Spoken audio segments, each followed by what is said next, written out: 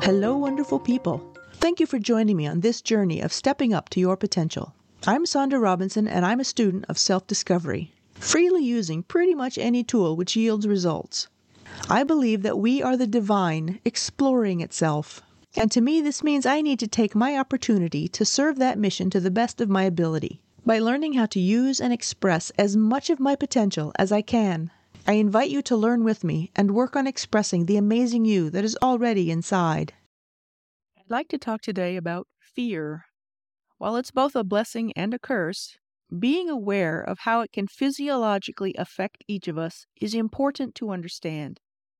Fear is a basic, root-level, hardwired emotion with the sole objective of survival. Fear is always linked to ideas of survival, however obfuscated the linkages may be. When, in a situation ruled by fear, the higher thinking centers of our minds are literally disabled. All energy is redistributed to survival reactions. The higher the level of fear, the more of the thinking mind is shut down. Looking at it from a primeval perspective, this actually makes sense. If you don't act quickly to the rustling in the grass, by the time the saber-toothed cat attacks, it's already too late.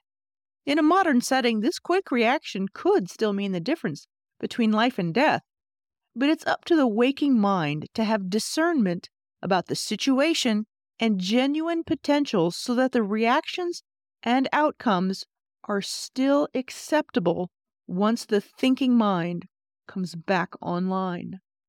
I've said this before, and I'll have an episode dedicated to this. Anger is a mask worn by fear.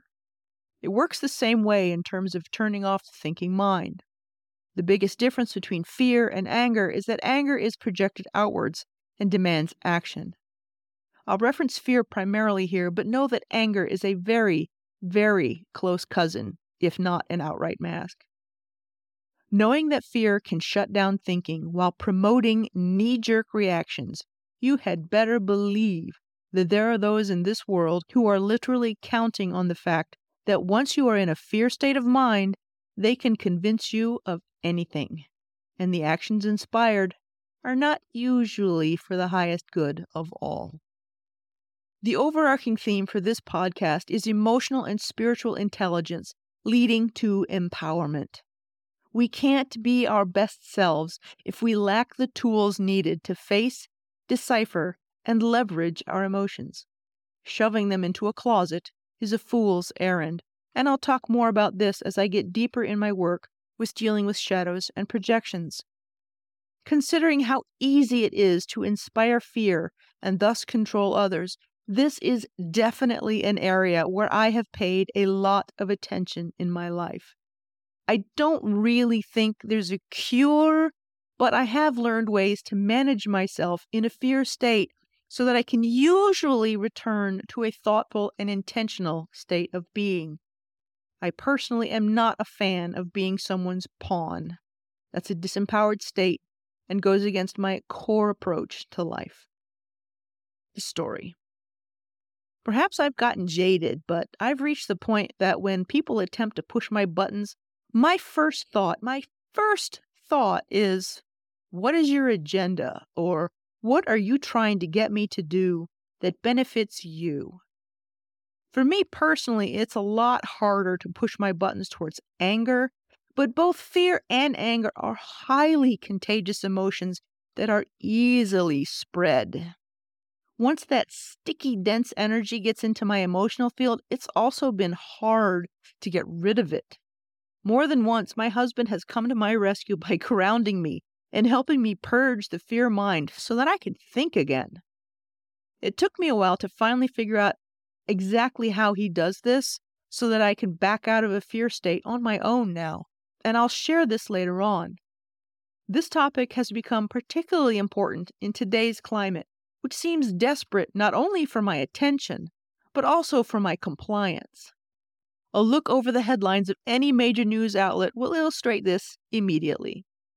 For me, learning to manage fear by being able to sort it into useful and non-useful mental bins has been vital.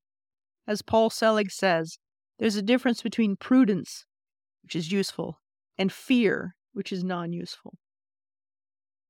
There's one thing I seriously want you to consider. Carolyn Myss posed this question, and when I sat with it, I learned some ugly truths about myself.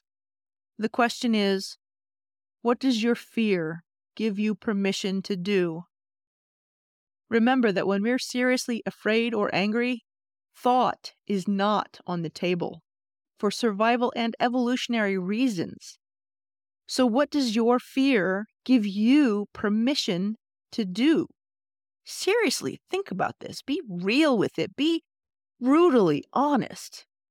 No emotional explanation is ever useful if it's not honest. And I know that can be tough. Pause this podcast and sit with it for a few minutes. First and foremost, did you like what you discovered? If it was honest, it likely isn't. Denying these truths helps no one, so own and integrate the truth of them. Doing this does not in any way lessen your value or innate goodness. It actually enhances them. Why? Because owning and integrating these truths mean that these things will serve as your oh shit moments. Those moments when you take an action that your observer self can hearken back to and say, oh shit, this may not be an action I'll be comfortable with when I'm not being controlled by fear. This is doubly true if, as emotion ebbs, you realize the fear was a lie and that you were manipulated or you followed the crowd to commit heinous acts. While I hope that we never have to face the potential that we took monstrous actions because our fear or anger got the better of us, I know that for many it is already too late. But it's not the actions we took in the past that define us. It's the ones we choose to take next. As a person who is actively seeking to bring out the full potential of myself, I, for one, am not comfortable with this. The possibility of being manipulated, of blindly following the masses because they're doing it too, of hurting others and violating my core principle of supporting and encouraging the empowerment of those around me. I doubt I'll ever fully be free of this kind of fear as long as I'm having a human experience, but I can certainly build into myself emotional checkpoints so that I can at least stand a chance of stopping myself from becoming an unintentional monster. What checkpoints have I devised? First up has been to understand where my weak points are. I'm a rather eclectic person, and homesteading falls into my field of interest. Homesteading and prepping are not too far from each other, and I know I've certainly crossed the line between prudent and paranoid. My husband once pointed out that we did not need to stock 40 cans of chili. In that moment, I recognized I was behaving completely unconsciously with a fear-based food hoarding. Now that I am supremely aware of this weakness, I can keep our pantry stocked within reason and recognize when that trigger is being pushed. So understanding myself and where my own tendencies towards unconscious fear behavior lie has been very useful to recognize so that I can manage things. I know this is a weak area and likely always will be, so it's here that I have to be vigilant. Now consider yourself. Where are your fear points? What kinds of things will trigger your own fear reactions? I just gave one example, but there are definitely more. Be aware of as many as you can, and keep an eye out as future ones reveal themselves. Once I'm aware of my weak points, now I get to figure out what the source of the fear is. In this example, I recognized it was a learned behavior which ultimately traced back to at least my grandmother. If I personally have never been in a situation where this behavioral response makes sense, that means I'm acting out someone else's response. In other words, an ancestrally inherited issue. If that's a new concept for you, Christina Lopes has an amazing video on just what this is and how to recognize it. Armed with understanding potential sources for this fear-induced behavior, whether it's personal or ancestral, it's a whole lot easier to live life on the prudence side of the spectrum rather than on the paranoid side. While recognizing the areas in which I have a fear-based weak point and understanding what drives it are extremely useful, that doesn't always help when I'm out in the wild. Because both fear and its aggressive sibling are so socially contagious, I've been working to recognize the language of fear-mongering. This is the language of deliberate manipulation. Even so, sometimes those incited fears slip in between the cracks of my vigilance. In my case, I have two allies that I rely on if it does make it into my fear energy field. One is my observer self. The other is a super grounded friend who has clear sight and can cut through the fear language to help ground me.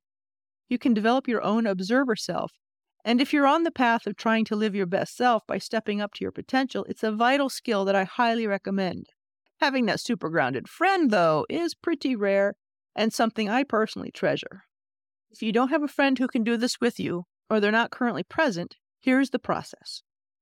Step 1. Get out of the fear mind, which is a future state of what if, and get into the now mind by taking a deep, slow breath in, hold it for a count of 5, and then slowly exhale for a count of 7. This process actually forces a physiological response that has nothing to do with the mind and everything to do with the body itself. I do this as often as I need to in order to think clearly and calmly enough to answer the next questions. Once the rational mind is somewhat restored, because we're in a present state and not that future state, these are the questions to be asked. Know that if any of these questions trigger another physiological escalation of the emotions, pause and do this deliberate, slow breathing. Now that's key, is to take a slow breath in, hold it, and breathe out more slowly than you breathed in. So you basically breathe in for a count of 5, hold it for 5, breathe out for a count of 7. That's the key. The first few times may be hard, but it gets easier as you and your body learn the process. Step 2. These are the questions that I ask as calmly as I possibly can manage in the moment. 1. Where did this fear come from? That would be, who told me what I'm reacting to? Sometimes just recognizing that the source is suspect is enough to knock me out of it completely. The second question, do you know where they got the information that they're basing their statements on? Here again, if someone is giving fear-based rhetoric sourced on rumors or apocalyptic thinking, this too can help me put things into perspective. If someone is quoting science, now I can start to assess the sources and use discernment to see if the science is solid or suspect or being interpreted correctly. The third question, what is the agenda of the person who told me this?